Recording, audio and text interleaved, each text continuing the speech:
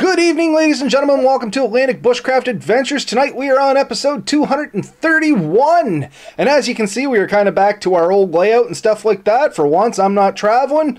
Ben's bright-eyed and bushy-tailed and looking fabulous as always. And we're here with another great topic ready to go.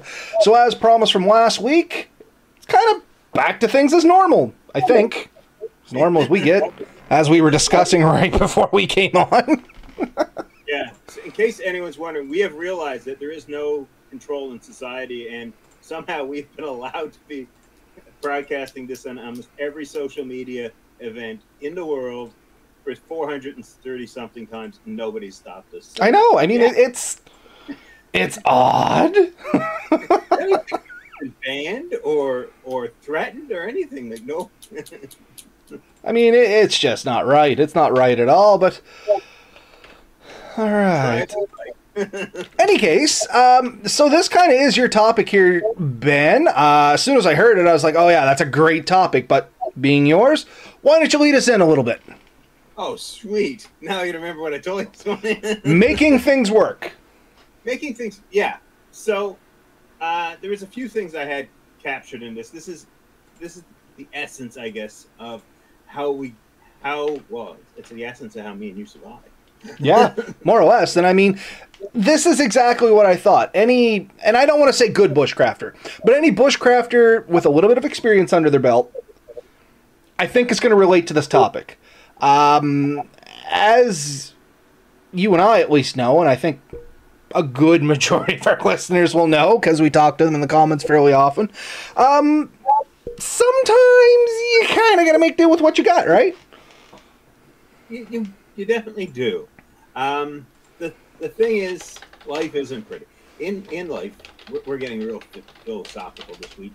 But in life, you're not always going to be given the ultimate tool for everything you need. You're not always going to get everything you need to make it the absolute best. You have to do with what you have. So in bushcrafting, when it's time to go and you have to make a decision and you have all your kit out, what am I going to take and what am I not going to take, or where am I going to go?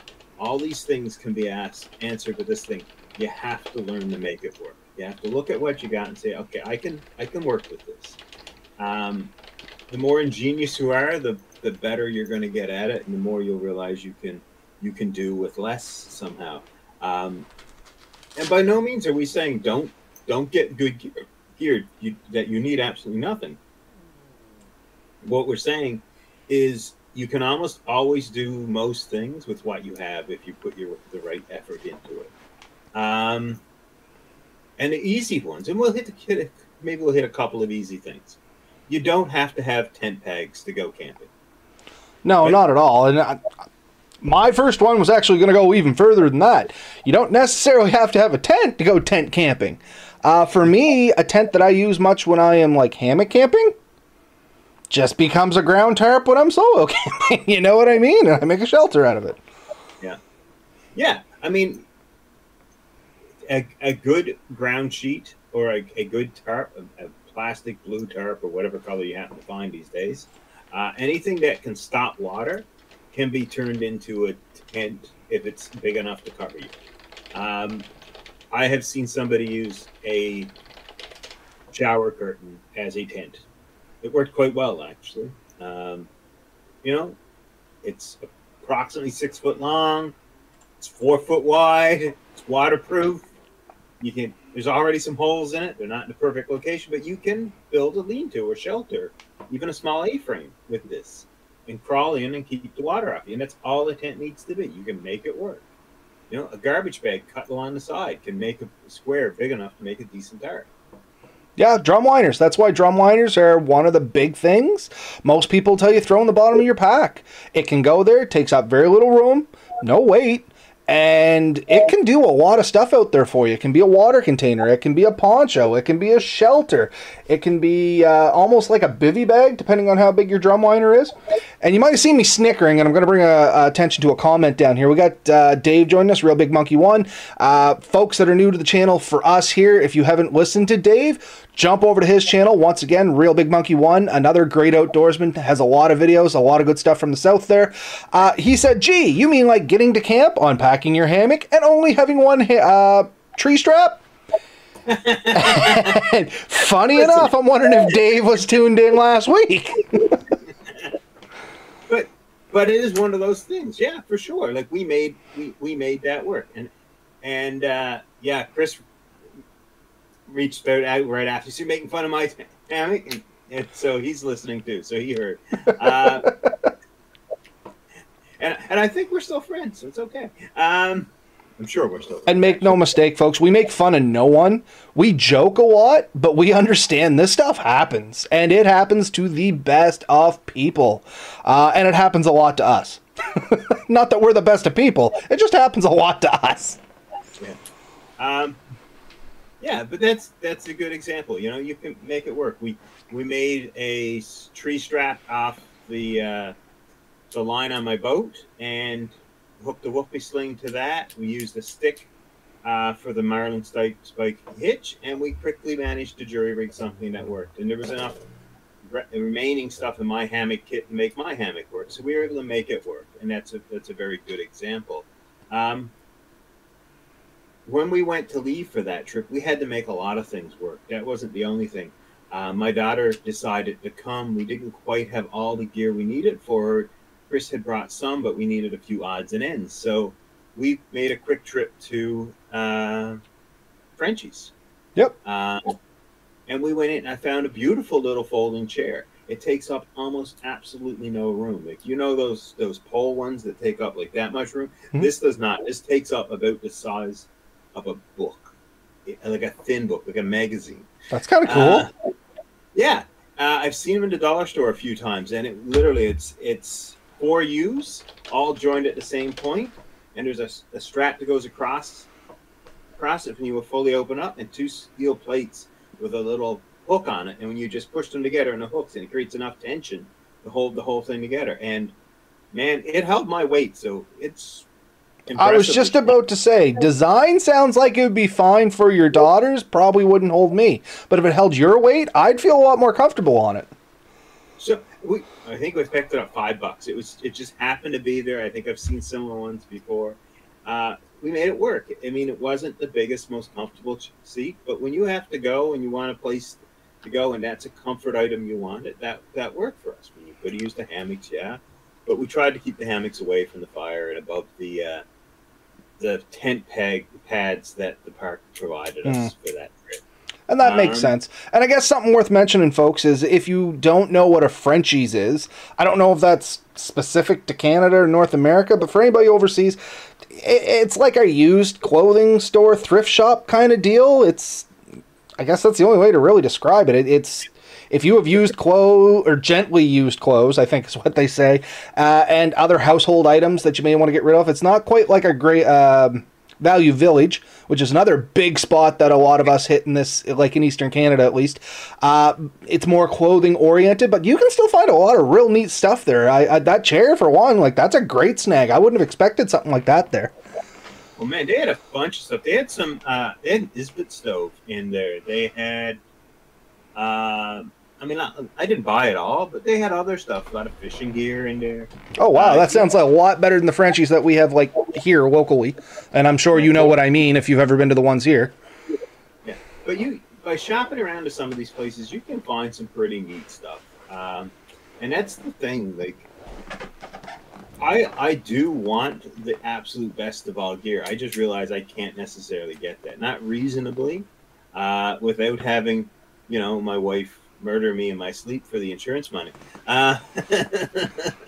Refer to the prior conversation, Ben. Yeah. But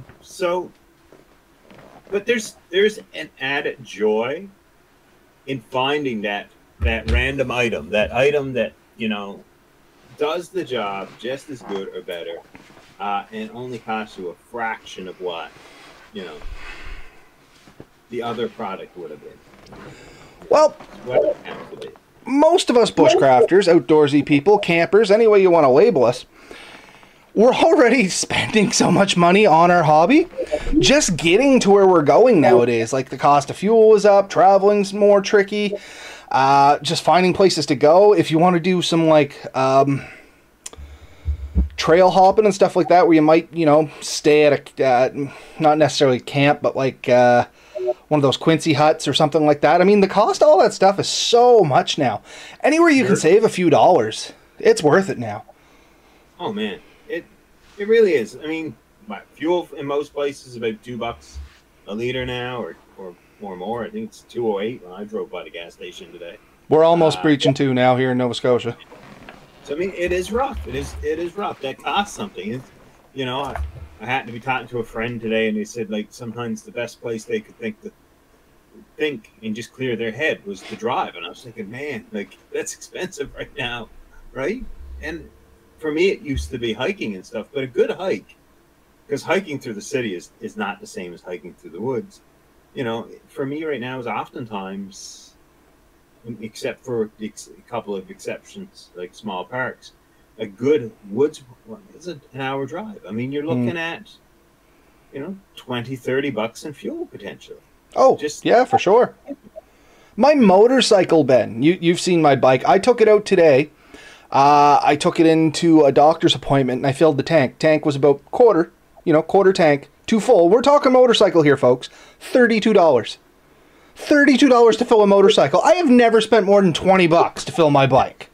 You need to trade that thing in for a V-Strom, my friend. I don't. I could almost drive that from a truck. But no, realistically.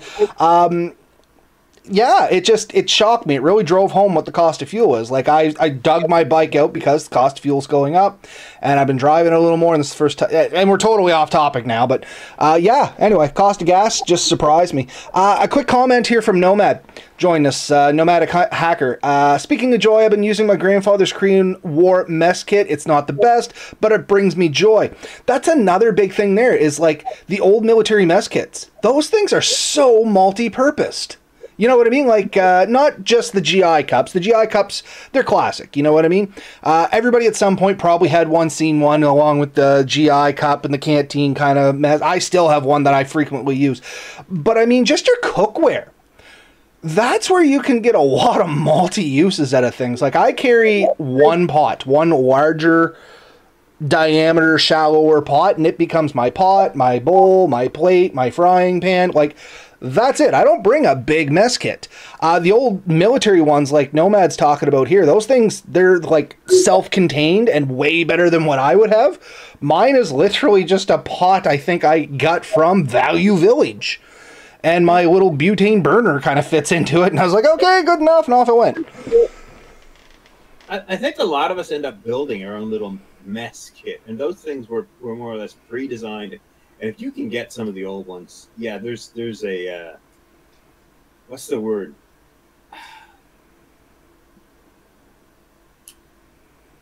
I mean, bring to joy, but yeah, there's a word for it. Satisfaction? Nope. Nope. It'll come to me. Fair enough. Yeah. There's something about using something like that. Actually, a lot of people use, nostalgic. Nostalgic, yeah. There's a nostalgia about it, yeah. And some people like to camp to a certain time period, and you'll see them camping with old cotton tarps and old bedrolls and stuff like that. And there's a beauty to that. Somebody I used to look up to a lot for fire making, Sam. And I won't mention his last name because I try to never mention last names on our channel just out of respect and privacy for people. But people that know who I mean by Sam, he is a very period bushcrafter. You know what I mean? He does not necessarily... He still enjoys a lot of the modern stuff, but he enjoys doing period, and I'm trying to remember what the period is he does. It's like Renaissance period, where it's a lot of... canvas tarps, iron skin, flint steel, stuff like that. And he loves it and does a lot of his own things. He goes and gets the canvas material, and I think he still does this anyway, and he will make his own mixtures to do iron skin to it. He had mentioned putting like iron oxide powder in the mix, like different things that were relatable at the time to give it strength and durability. He still does, and it's really neat. It's a really cool concept. Yeah, No, it definitely is. And when you see that, it seems a bit more relaxing. And I don't know why. There's no logical reason for it, except I think it takes you out of today. Because if you think about it right now, a lot of us are very tied up in today, in a rat race and chasing things and needing to get the next best watch or the next best phone or the next best car or the next thing, like trying to keep up. And it seems impossible. And sometimes saying, no, I'm not keeping up. I'm just stepping back. And in fact, I'm stepping back 100 years or 200 years, and I'm just going to live like that. And it brings you a peace, and it is, you know, it is a joy to watch. And I can just imagine the relaxedness of just living like that and sort of stepping back and just being in that moment. And that's the thing. To make it work, though, that's what they had to do. When if you look at how people lived in those times, they made it work. They looked at what they had and they made it work. I think a big draw to that era, because there's like groups and stuff that do this, for anybody that hasn't delved into this a little bit, that's it's not too much technology. It's not no technology. It's just the right amount of technology to basically put your own destiny in your own hands. Like us as modern day bushcrafters, for instance, we still rely on a lot of modern day technology that gives us a lot of advantages. As we're in the Renaissance, like the Civil War and stuff like that, you had enough to make do, but then your ingenuity had to come into aspect with it, which is a big part of what we're going to be talking about here tonight. Like, you might have went out with a dirt dagger and a canvas tarp, and that was your stuff, you know what I mean? And you had to figure out how to make that work, and these folks went out for long periods of time just making things work. Two things I want to draw to from the comments before we move on. Dave, once again, Real Big Monkey 1. I used to save a lot of money on DIY tarps and hammocks, but now even the cost of fabric has skyrocketed. I guess it's because it takes diesel fuel to deliver everything we buy. And yeah, that's the thing. Everything's gone up. Everything has gone up in price, but you can still save money on a lot of DIY projects. Ben is a big guy for DIY projects when it comes to hammocks and stuff like that. The second comment I want to hear, and it's more towards a name. Steve's joining us, friend of ours, Ben and Rob's friend here, Steve McDonald. It's Steve, semi-sober Steve McDonald. You want to elaborate, Steve, or you just kind of give us a wink and we'll leave it at that, bud? We're not touching that one, buddy. And Nomad finally said a lot of the old ones, being the mess kits, are stainless, not aluminum. And that's true. Stainless, and getting away from the stainless versus aluminum for the, aluminum oxide poisoning and stuff like that, which you can go and do your own research. It's a whole thing. Depending on what side of the fence you're on that, it may be a problem, may not be a problem. We got a wink, so we're going to leave it alone. Stainless steel just tends to be a little more tougher. It has a higher thermal point as well, so you can use it for a few more things. I've used one of my old GI cups as a semi-hammer. I'm not going to lie. Put some water in it, put the lid on it, wrap a piece of rope around it, and you kind of got a weighted hammer. I probably wouldn't try that with an aluminum one. But stainless, I tend to like stainless more, only because of the durability factor. If it scratches, no big deal. You're not really losing anything. It's a little heavier, but I like it for durability. It has nothing to do with the whole aluminum oxide poisoning thing. Was it Dave that did the video with the applesauce, or was that somebody else? I can't remember now. Feel like you did one. Dave, chime in. Was it you that did it might have been you that did the video where you took a whole bunch of stuff out with some applesauce. And the old thing was, if you threw applesauce on the aluminum and it turned pink, I think it was releasing aluminum oxide gassing, and that's the stuff you probably didn't want to, use and cook stuff with. But the reality is, a lot of the modern day aluminum stuff is like ionized, and a lot of the older aluminized stuff was like polished aluminum. Turns pink. Yeah, so it was Dave. I knew it was Dave. I just had to, I just wanted to be sure.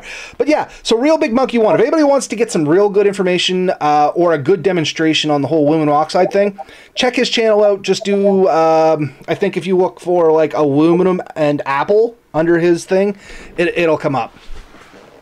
But yeah, Dave definitely knows how to make it work because he's been making things work for years. I've seen a lot of his videos where he has, figured things out and come up with new ideas and built things.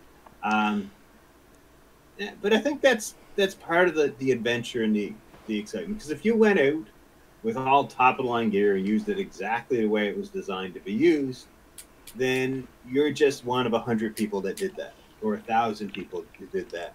But when you do something that's out of the ordinary, when you do something that few people have done or people haven't done in years, that creates a memory that's more unique to you. And I think it really holds. So coming up with neat camping food ideas, that's something that I really enjoy. And you've seen me do this. Oh, yeah, right? For sure. Well, that's where I got my whole I'm going to eat good at camping stuff now. Was Ben, and I've talked about it in previous episodes. If you're curious, go back and listen to one of the 230 episodes. But if there's something you want to eat in the woods, figure it out. Make it work. You can do it. There's nothing you can't cook in the woods with a little bit of time and a bit of ingenuity. And those things really make it fun. I have cooked a turkey in the woods. I kid you not. A full, total, complete turkey. And not just cooked, deep fried. My friend, you deep fried a turkey in the woods, and it was amazing. Steak. A lot of people are like, oh, I don't want to take a frying pan to cook steak. You and we have cooked steak directly on the coals, and it is delicious, honestly. The only hint I got for you is just make sure the ash is cleared away, and it's just good, clean coals, and there was very little on the meat. Surprisingly little. It was. I had expected much more stuff to sort of stick to it. I expected much more fire seasoning. Yes, I expected it to be crunchy for all the wrong reasons, but it wasn't, and it was delicious. And I did it a second time with Steve, but I think this time I brought some tin foil, and I just marinated the steak in the fridge in some barbecue sauce in a plastic bag, threw it in my cooler. It was the first meal I had. Just wrapped it in the tin foil, buried it in the coals while we were still doing some camp stuff. Came back to it like 30 minutes later. Man, it was amazing. Might have been a little overcooked, but it was still good.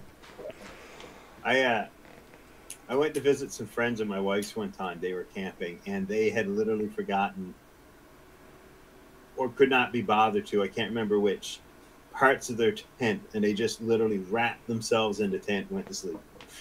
So this wasn't bushcrafting. This was high school hijinks. Might even have been a prom party or a dance party or something like that.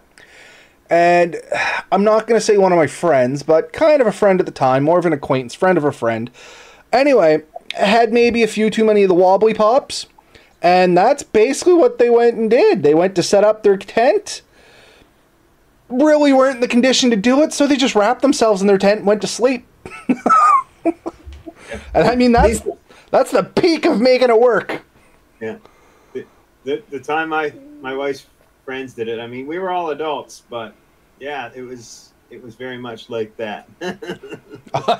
Similar experience, I see. It's funny how when the wobbly pops come into effect, the adult beverages, for anybody that knows what I mean by wobbly pops, things get sloppy fast, and that's not just bushcrafting. That is pretty much exclusively across the board.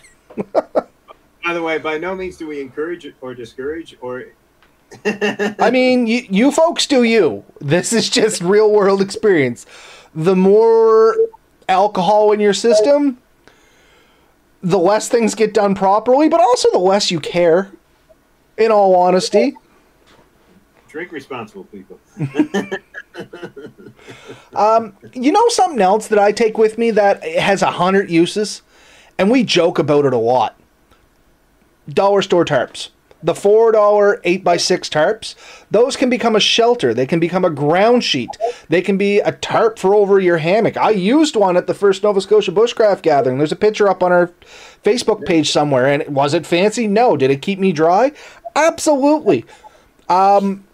For $4, once again, like the drum liner, takes nothing. And that has 100 uses. I've cut a hole in one and made like literally a poncho out of it. I have put one up over a tent because for some reason, what was it? I think a whim went through my tent, so I had a hole in the back. So I just put a wedge on it on the back with this 4-foot tarp, and good to go. Kept the wind out, kept the rain out, didn't keep the critters out, but can't have everything. I've used similarly the emergency blankets, the Mylar. The Mylars. Yeah, for the same purposes. And that doesn't take up much room, weighs very little. I wouldn't consider it a good primary shelter. I've seen people try that, even taping the tie points and stuff. It is flimsy enough that it can fail, but you definitely can use it to reinforce things and add to it. For sure. Now, Nomad's opening up a can of worms here. I wasn't going to touch this topic, but seeing he brought it up, let's dive into the great fun that is Jiffy Pop. He said, I'm waiting for Jiffy Pop to enter the conversation. So Jiffy Pop, not only is it delicious over campfires and one of the few popcorns you can make while you're camping, you can use the leftover pan for many things. I forgot my cook kit once. So we ate the Jiffy Pop. It became my frying pan. It became my coffee pot. The wire around it later on went to fix my tent. I still kept the pan and was putting it on coals to try and heat up water in the morning to make my coffee or tea, whatever it was. It had a weird buttery taste to it. I'm not going to lie. Kind of grew on me by the third cup. With a bit of persistence. I've heard of people adding butter to their coffee, so that is not a not thing. It was weird. It worked. I'm not telling people to go out and put butter in their coffee, but if some happens to fall in, give it like 2 cups. It works, believe it or not. No, butter in coffee is a real thing. That is a thing. Yeah, it was absolutely delicious. But I mean, there's a lot of stuff to a Jiffy Pop container. All joking aside, 1, you do have the popcorn it comes in.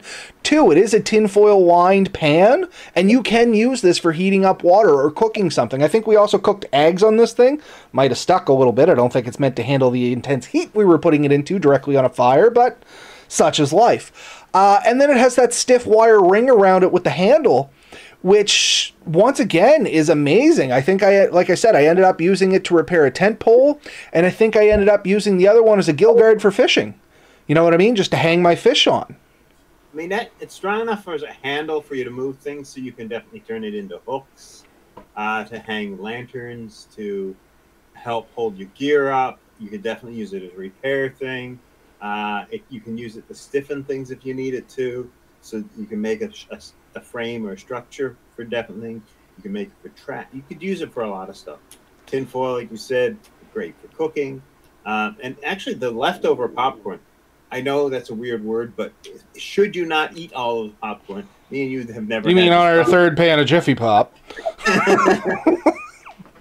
Is actually very flammable and can be used to start a fire too. 100% corn chips. For anybody out there that doesn't know this trick, pack corn chips. If you ever have a problem getting fire going, one of those suckers burns like a candle. And it's also really good for attracting animals. So you can throw some out, and you'll get some whiskey jacks within no time, some squirrels, probably some mice, and even bigger rodents like raccoons will come pretty eagerly for popcorn. But you can train a whiskey jack or a gray jay, depending on where you live, what you call it. But they are very trainable, and a handful of popcorn will do you wonders. I was going to say, gray jay, or a whiskey jack is a gray jay, right? That's what we call a gray jay around here. They're the little birds. You can get them to sit in your hand kind of deal. Yeah, yeah, blackened gray bird. Looks the size of a blue jay, but it's great. Yeah. I think we also call them YJs or something like that. Anyway, that's a whole other topic. By the way, they tell on you. Yes, because they'll start squawking and then it just runs down the forest. Yeah, they tell the entire forest where you are. My grandmother used to swear if you shot one, you would not catch any meat that day. You know what? Some of those old sayings, based in a little bit of truth. All I'm saying. I'm just going to say, if you're the type of person, you're out hunting and you see a gray jay and decide to take a shot at it because you just want to shoot something, I'm not saying it's bad luck. What I'm saying is that those animals are smart enough. They will prevent you from catching anything. Like, they are smart. Like, they are as intelligent as most humans that I've met. Just checking my list over here. Something that I think all of us multi-use, and it's going to be the old eye roll groaner, but we're going to talk about it anyway.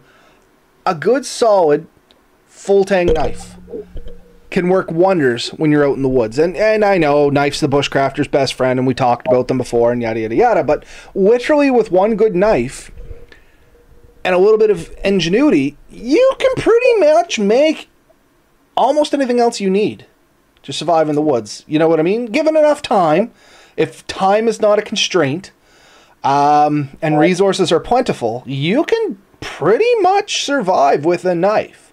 You know what I mean? Providing, once again, you know, the resources are there to sustain you. Well, your two basic skills is a knife and rope. Like if you can make twine, or if you have enough twine, rope, cordage, whatever you want to call it, and you have a knife so you can whittle wood and you can cut the cordage and stuff, there is not much you can't make. You can make clothing, you can make shelters, you can make traps, you can make nets. You pretty well can make most of the things you're going to need. I mean, the limits are probably trying to make like mechanized things, like you can't make a bicycle, but pretty shy of that. Like you can make some pretty cool stuff with. You could probably make a gondola get across. I'd need a way of getting the rope over, but you could make a basket with enough rope and stuff. Oh, for sure. And on that note, you want to know what a really underappreciated skill is in bushcrafters that for some reason is sometimes frowned upon? Weaving. What? Weaving is a skill that is hard to master, but it is invaluable to learn. Because with weaving, you can make sleeping mats, you can make clothing, you can make fish baskets, you can make netting. Weaving is an amazing skill to know, and I wish I knew it better, in all honesty. Oh man, yeah, no, I'm a similar note there. I've got a little bit of experience and knowledge with it, just enough to be dangerous. But yeah, I mean, you know, left over right, back and forth, and you can just make a square, and you make squares bigger. And you know what? Most building is making squares. If you can make squares, you can build almost anything. And I believe that too. So 2 comments from the side here. Steve, I take one hefty knife and one knife to impress my buddies. I don't think there's a bushcrafter alive that probably doesn't have a show knife. You know what I mean? Like, oh, here's my knife. And then we have the ones that we beat through the bush. There's 2 types of people, or 2 types of bushcrafter. Those that will admit to that and those that won't admit to that. But I can guarantee you like 99% of us do that. And Nomad, a bandana. A bandana is a staple of being in the woods. You don't have to be a bushcrafter. You just have to, you know, walk around. You don't even have to walk around the woods. A bandana is an amazing thing. A good bandana. Not like the cheap dollar store ones, though you can get away with those. But if you can get a really good cotton bandana, like the old style, what are they? I think they're 20 by 20 inches, something like that. Like the larger cotton ones. Those things are absolutely amazing. You can turn them into char cloth. You can use them for filtering water. You can use them for literally a bandana over your head to keep the sun off you. You can use it as a bandage. You can use it as lashing. Like, they have unlimited uses, in all honesty. Your imagination is your only limiting factor. You say it, and I mean, I have bandanas, so this is one. You know, it is... Is that the search and rescue one with all the neat stuff written on it? UTS, survival one. I like this one because it has a lot of little write-ups. It's bright orange. It's hard to lose. I can use it as a flag if I need to. But there's even these. Like, these are smaller. This one's probably about 1 foot by foot. It's a bit more flimsy. It's really good to be using as a filter, so water will pass through it, but it'll pick up bigger particulates. These were very traditionally kept as part of gentleman's wear. Like, if you meet anyone, like an actual pocket stuff. Yeah, you kept one in your pocket. I mean, if you were dressed up, you had a good one that was in your pocket square. That was not a bad, but this one went in your back pocket. And what I think my grandfather said one time, this one's for you, her. Like the nice one was for her. This one's for her. This one's for you. My grandfather used to say same thing. Yeah, and so you know, they would wipe their hands with these. They blow their nose, but they would also have, you know, they were a piece of cloth, and that's all it is, a piece of cloth. You could use it for whatever needed to be used, and they were traditionally cheap enough that when you were finished with them, you could toss them. It really was a formal rag, right? And pretty much.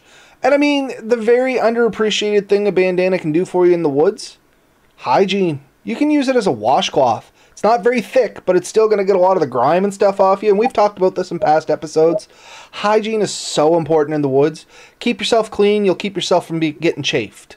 Keep yourself from getting chafed. You're going to have a lot more pleasant experience. Like, I mean, not just your nether regions and stuff like that, which most people are thinking, but literally under your arms, anywhere your skin touches and rubs, you can chafe. And once you chafe, it burns, it hurts, and it makes it miserable to get out, to the point where you may not be getting out that day if it's bad enough. If you want to get into first aid, hygiene, it never hurts to keep a little bit of duct tape in your gear. Never hurts to keep duct tape in your gear anyway. There's whole YouTube things on, like, modifying Bic lighters, and duct tape is a big one on it. Yeah, a lot of guys will put 5-10 feet of duct tape, wrap it around their Bic lighter. It protects the Bic lighter, but that's definitely not the main purpose of it. But what it means is anytime you need a piece of tape, and I mean a 2-inch by 2-inch piece of tape will repair a hole in your tarp. Yep. Or your tent. I've used to repair clothing. Rip, like, you know, slid down a hill, rip the back of your leg out of your pants. Is it going to be fancy? No. Will it hold it together so your butt cheeks aren't hanging out? Yeah. You know what I mean? You can repair a lot of your tools. If your knife handle breaks, you can wrap it with that. It'll hold it good enough to get you out of the woods. Same thing with an axe. I've seen people split an axe handle and then push it back together as close as they could and then wrap the thing in duct tape. It's not great. It's not going to be the best thing in the world for you, but it'll probably get you through another couple of trees. It might get you out of the woods, right? It'll get you to a spot. It's not.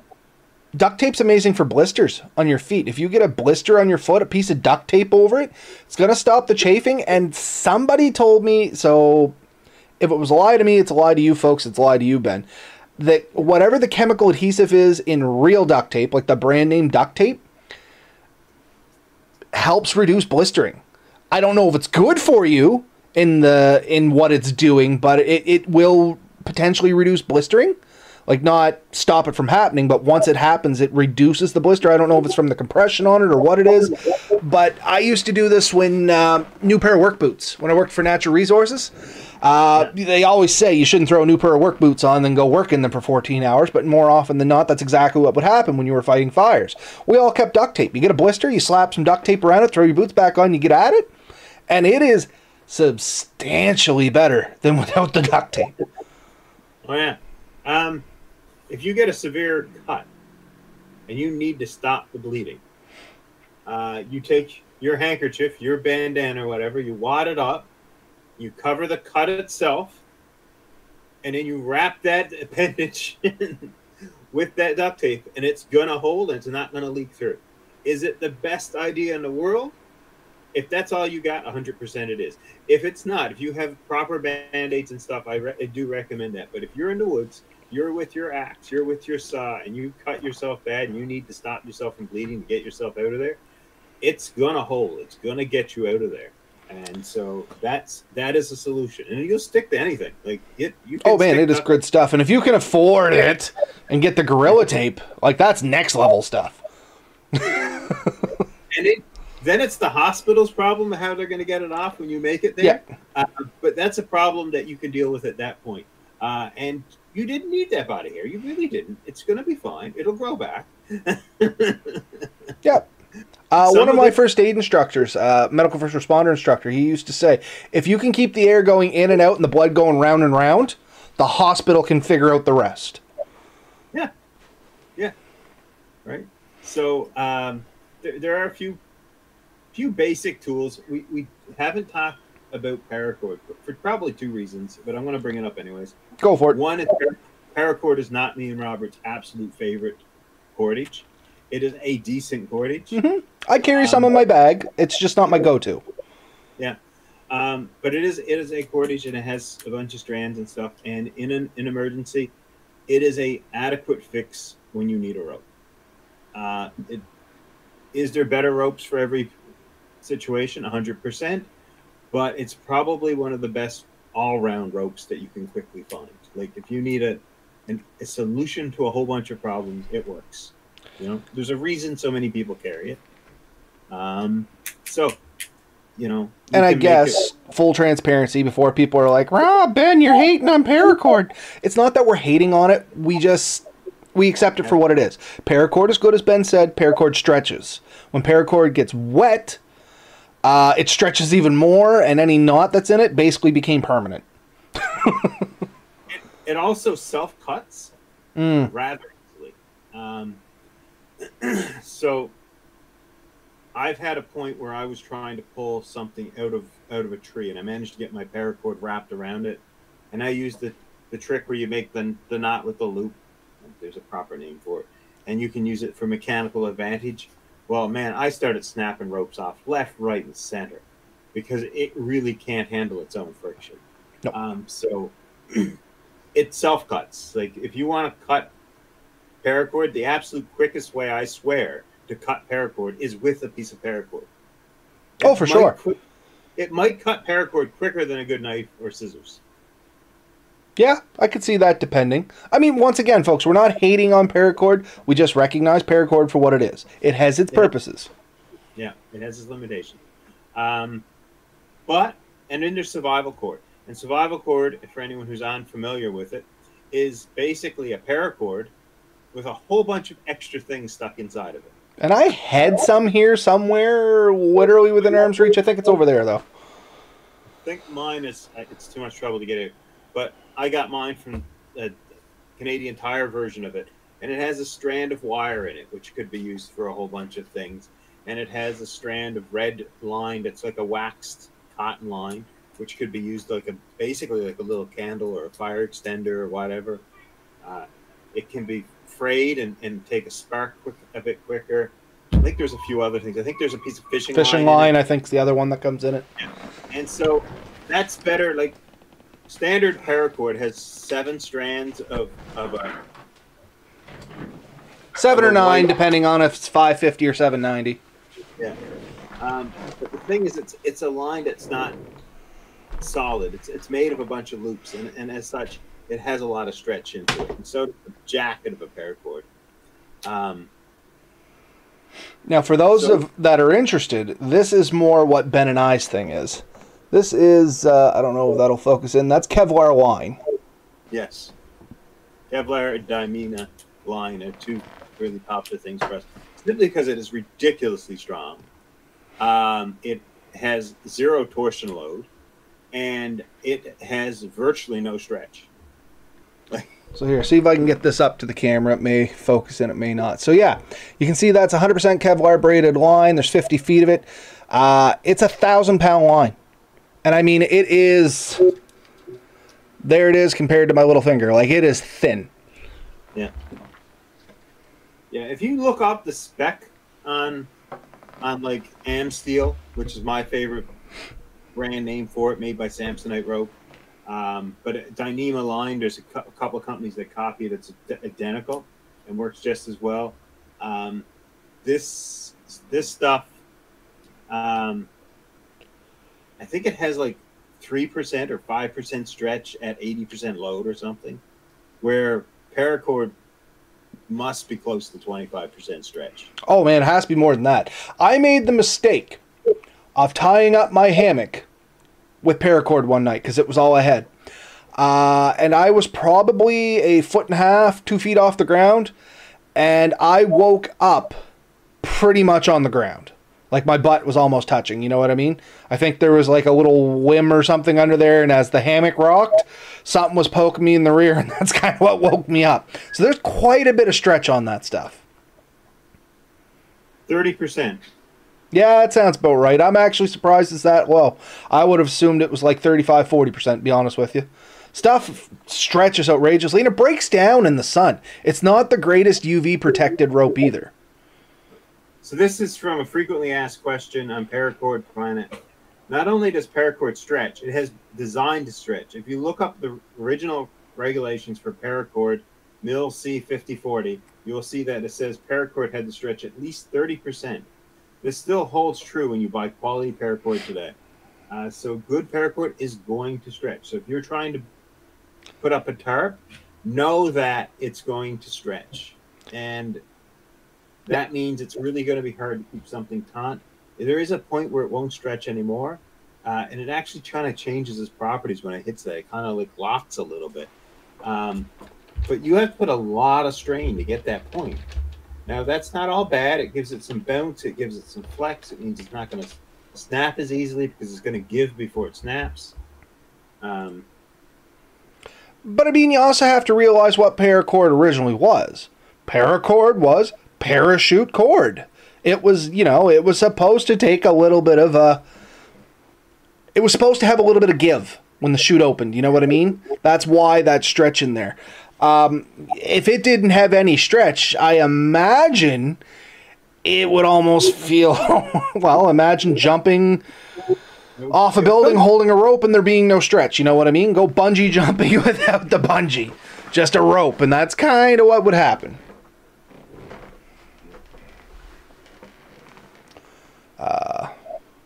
Yeah, anyway. Sorry, I didn't mean to derail us with all the paracord talk. I just wanted to make sure people understood that we don't hate paracord. We're not anti-paracord. We are just very observant of to what paracord is and its limitations. So, in contrast, I looked up Samsonite to see. So if you look at Amsteel, which is, like I said, the product I like, at 10% of its breaking strength, its stretch characteristic is 0.46%, so less than half a percentage. At 30%, it's still less than 1% stretch. So to say it has no stretch would be a lie. To say it has virtually no stretch wouldn't be pushing it. Like it between 10 and 30%, the stretch doubles to almost 1%. So if you chart that out, you'll see that it probably only stretches like 3 or 4% before it snaps at its final strength. No, 100%, and that's why, like I said, we're just more fans of Kevlar or Amsteel or whatever you want to call it. It's just, it's what it is. Everybody has their preferences. That happens to be ours. Yeah. So, Red Sand Adventures. I'm a jack of all and tend to do most things on my own and not ask for help. Plenty of times I have to make it work and figure it out. And I think that's the thing with bushcrafting and camping and outdoorsing in general. There are guides, quote unquote, but they're just one person's account of their adventures at the end of the day. You know what I mean? There's many ways to do things. There's better ways to do some things. There's worse ways to do some things. But honestly, getting out there and finding out what works, what doesn't, is half the fun, isn't it? And that's what all of this is about. Figuring out how you can make some gear do different things, that's great. Like, another big one is going to be that Scotch-eyed awl you have. And I have one coming. You would be surprised what you can do with one of those. You know what I mean?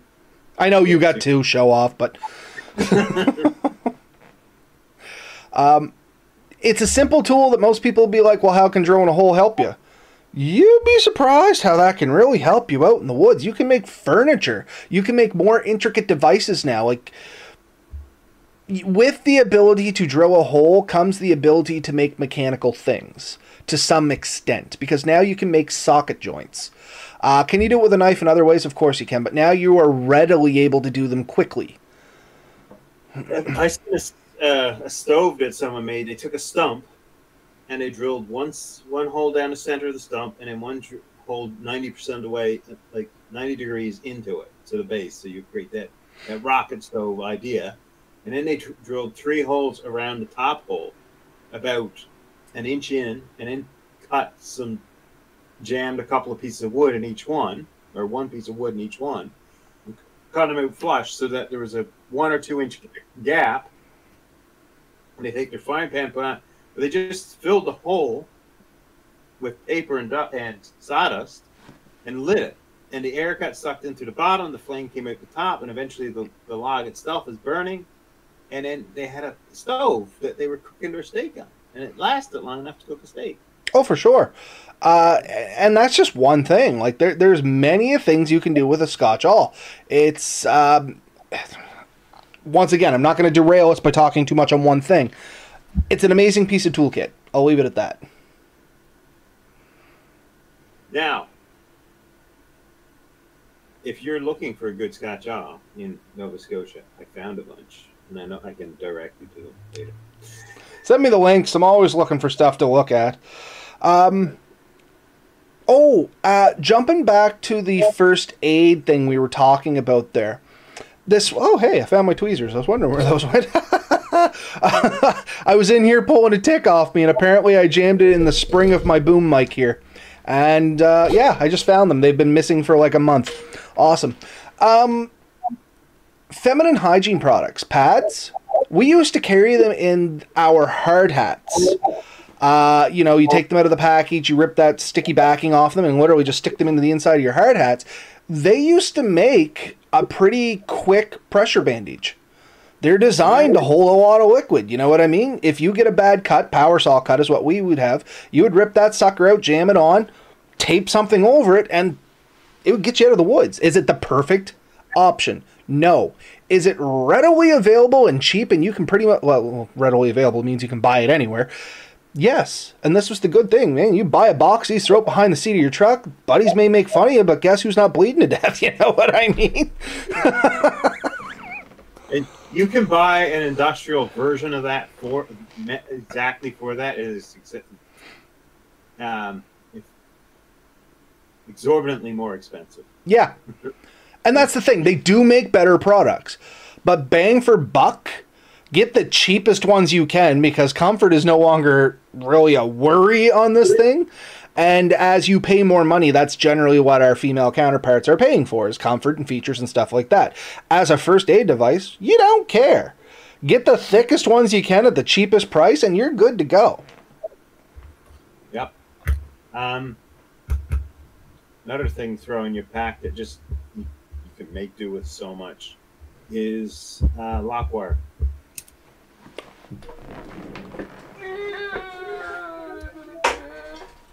Somebody else mentioned a multi-tool. I think it was either Danny or Nomad. I can't remember. It's up there a little bit now, but a good multi-tool and some wire, man, you can get out of a lot of pinches.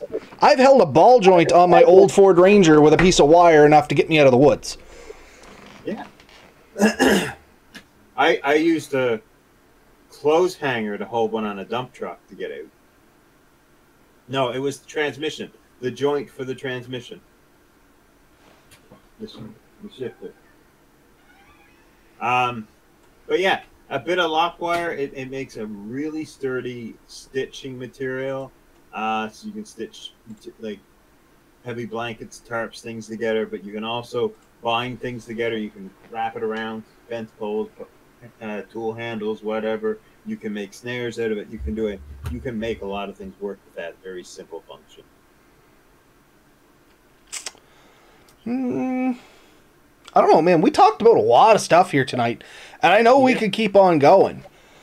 Beeswax. It's another big thing that I carry around, not so much in my pack, but just in my bushcrafting corner. And if anybody wonders why I keep pointing over this direction, I have an entire shelf in the back corner of my office with my bushcrafting stuff laid out in different shelves for different things. Top shelf knives, then cook stuff, and then the miscellaneous crap, and then there's my extras, which could be extra bags, extra beeswax, things like that. It's all over there. Beeswax itself makes a great candle. It makes a great dubbing. You can mix it and cut it and make a waterproofing. It smells relatively okay. Beeswax is underrated. If you can do it, a thing of lip balm can be used for a lot. But if you replace the lip balm with beeswax, you can still use it as a lip balm. Yes. But You can seal material with it. You can do seam sealing in your tarps and tents and stuff. Chafed areas, you can use it a little bit on that. Lip balm will do a similar thing. There's a lot you can do with that for sure, 100%. And it's a good little applicator. You can like fix things. No, 100%. Like, I use beeswax for seam sealing, much like you said. You know what I mean? Also, lubricating zippers. yes. In a pinch, if you don't have beeswax, ladies and gentlemen, wax paper will work, just doesn't work as good. Doesn't hold up as long either. Doesn't prevent the rust like beeswax will either. Do you know what I mean by Mustang suit? Yeah. So, anybody else that doesn't know what a Mustang suit is, it's much like a survival suit on steroids. Usually it's a sealed unit for going into icy water and doing rescues and stuff like that. If you use beeswax to treat the zippers on those, they generally won't build up corrosion and stuff. It seems to have some sort of salt inhibiting factor to it, and it works really well. Yeah, the salt inhibiting factor is that it doesn't let moisture get to it. Well, beeswax coats it. They actually make a zipper lubricant sealer that comes with the Mustang suits, and it never seems to prevent the corrosion. Yeah. The beeswax just seems to do it better. So maybe it does seal it better. I don't know, but it just seems to work better. It's anything like water won't stick to beeswax. It'll bead off. So when you put it on, it creates a thin layer that prevents oxygen and water from touching it. And it forms that lubrication. You can get a similar lubrication also using a pencil. Graphite, you mean? Yeah. Like say your jean zipper, if it's seizing, especially because it's like usually a brass one, you rub a piece of graphite off your pencil up and down it a bit and run your zipper, and that graphite will actually activate as a lube. Good, anybody listening out there, good tip to remember for your backpacks, potentially. Yeah.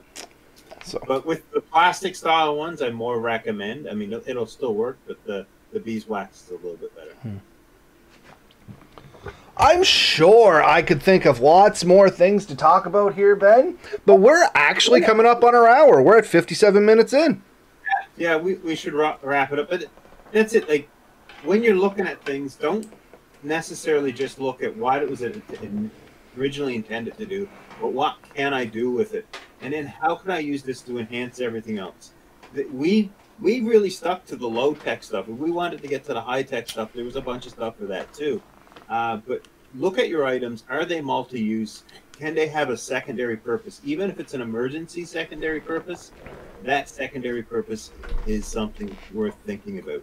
And knowing that you can use these products in multiple ways and opening up that in your mindset to thinking of things a little outside of the box means that when you need to do it later, you'll already be mentally prepared to do it. I've seen a few people are hesitant. They're like, oh, that's not meant for that. That is what you've been conditioned to think, but that doesn't mean you can't. And it can become a bit of a way of like, I walk through like a hardware store and I'm looking around at things and I'm often thinking, how can I use this for something else? And vice versa, because I don't like necessarily paying full price for some things. And I think maybe there's another product that does it as well or better that somebody just hasn't thought of yet. And so thinking about that stuff and understanding how products work and how materials work, that's the, necessity is the mother of invention, but being open to it improves on it. So Nomad said one thing I am going to bring into the spotlight, even though I know we're trying to wrap this up, but it is an amazing product, and he is 100% right. People don't talk about this enough. It's inner tube. If you can find some bicycle inner tubes, you can make Ranger bands. You can actually buy what's called a Ranger band product, and all it is a fancy rubber band for lashing stuff together. But if you can get inner tubes, cheap Ranger bands with a piece of, or with a set of scissors, you can use it to, like Mora knives. Literally just YouTube Mora knife Ranger band, and there is a plethora of stuff you can do with them. You can put them around lighters. You can use it for strapping. I use it in my fire gear for like holding, covering over buttons on flashlights or holding the mic onto my radio. Like they're amazing. Take yourself an old inner tube, bicycle inner tube, something that has a little bit of stretch to it, not too old, and cut it into like just 1-inch circles, like 1-inch. If the inner tube's going like this, cut 1 inch so that the, what am I trying to say here, Ben? I know you know what I mean. I don't know how to describe this. You're making large, wide rubber bands, right? So you make a ring, Yeah, and that's it. right? And you stretch that over things, and you can use it to hold things on, like little belts or whatever. And they're extremely useful. Yeah, 100%. I've also used larger sections of inner tube for bindings for snowshoes. Yes, and this is where I use them a lot, is in snowshoeing. Also, inner tubes burn for quite a long time. Not the best smoke to breathe in, not going to lie, not the most environmentally friendly thing. In a pinch, though, if things are really wet and you're really cold, a little piece of inner tube's going to burn a long time, burn really hot. Rubber in general burns incredibly hot. And not to tip the hat too much on this, that's why, you know, like mobsters and stuff like that, they always put the body in the trunk before they burn the car. Generally, because that's where the spare tire is. It's going to burn hot enough with enough intensity that it's probably going to destroy most of the dental records as well as bone identification. That's how hot they burn. Information we did not expect today.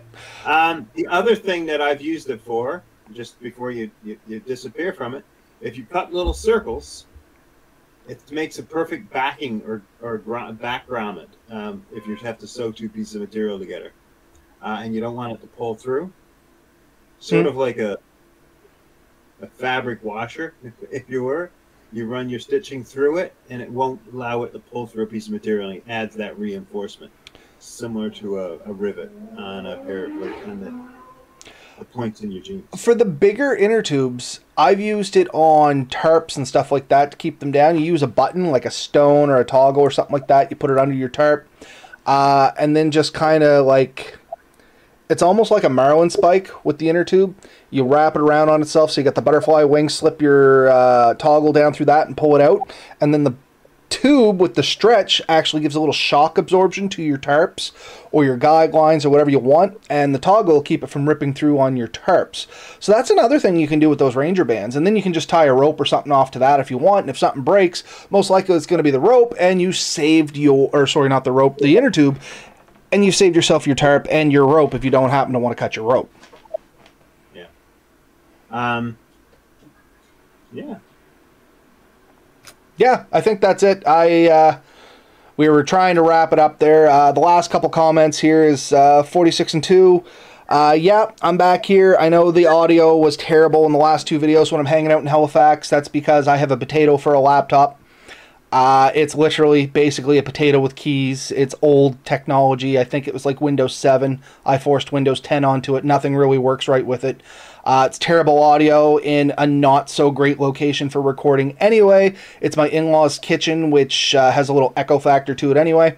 Unlike my office where it's a little more closed in and I have sleeping bags and stuff like that hung up all over the walls that kind of keep the reverb off. And the last one was John Doe. Didn't hear anything about bushcraft here. It seems to be make what you plan on taking with you work. No dish, just saying. And you're completely right, John. That's kind of what we wanted to talk about here tonight, was just... It's more about making what you have work and figuring out as you go. We did give a lot of examples of how you can kind of solve some solutions while you're out there. It wasn't a directly bushcrafting topic, and I know you're not dissing us. I get it, John. You've been here before. We don't take any offense to that. It's just this... It's more of a mentality of going in there. Like... yeah, just make it work. It's not necessarily always going to be bushcrafting. Could be camping. Could just be your day at work. Think outside the box is all we were trying to get you to do here. Is just don't get yourself... I think you said it earlier in the episode. You've been conditioned to believe something potentially. Just take the blinders off every now and then. Realize that you can do a lot with just the power you got inside your own skull and basically what's in your kit bag. Yeah. And carry this on to your bushcrafting, but you can carry it on to the rest of your life. So early on, we did say this is kind of good life advice. And you know, we're not above or below giving that. But a lot of our examples were outdoor related, which is our intent generally. But keep in mind, things have multiple purposes. But when things are going wrong, make what you have work and keep plugging on. I guess. Yeah. And I mean, I think it was Nomad said it earlier. A lot of the skills we use in bushcrafting is intertwined with our skills that we use in day-to-day life. Most of the ropes and knots I use in bushcrafting, for instance, I use in firefighting. You know what I mean? I have like 6 solid knots I use for basically everything in my life. Bushcrafting, tying down stuff on my truck, firefighting, like everything. It's more than just bushcrafting, it's almost a way of life, in all honesty, and that goes with a lot of the stuff we talk about and a lot of the stuff we do. Not that we're, the most advanced outdoors people out there, but as our skills developed and our lifestyles kind of followed suit, that's just how it kind of wound up for us. And I think a good majority of our listeners out there, at least I hope a good majority of our listeners out there, is probably the path they're either starting to walk down or they're walking alongside us. I think is the best way to say that, isn't it, Ben? Yeah. Awesome. It is over our hour, and I'm hungry, so I'm gonna say we sign off now. Sounds good, Ben. Thank you for everyone that came and listened to us, and like we say, get out there, enjoy it, have fun, figure out how to get out there and make that work. It's not always going to be the trip maybe you planned, but maybe it's the trip you needed. Exactly. Play safe, folks. Let us know about it. We'll see you next week.